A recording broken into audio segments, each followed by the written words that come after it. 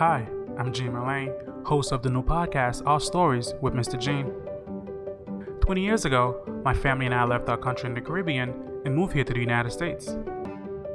As a kid, I've watched my parents work hard and struggle to provide for our family, making sure we had everything we needed. In 2018, in a conversation about immigrants in this country, the president referred to a collection of African and Latin nations as shithole countries. This had me thinking. This country is built on the back of immigrants. The products we use, the places we frequent, the entertainments we enjoy, many of them are made by immigrants. Some of the biggest companies in this country were either created or are being operated by an immigrant.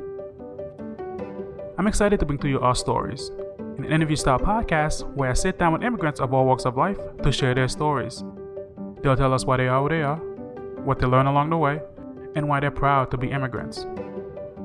My hope is people will listen to these conversations and learn that whether you're born in this country or migrated here from another, you're very much part of the American fabric. We're forever grateful for you and your contributions. Subscribe to Our Stories with Mr. Gene on Apple Podcasts, Spotify, or wherever you're listening. We'll see you there.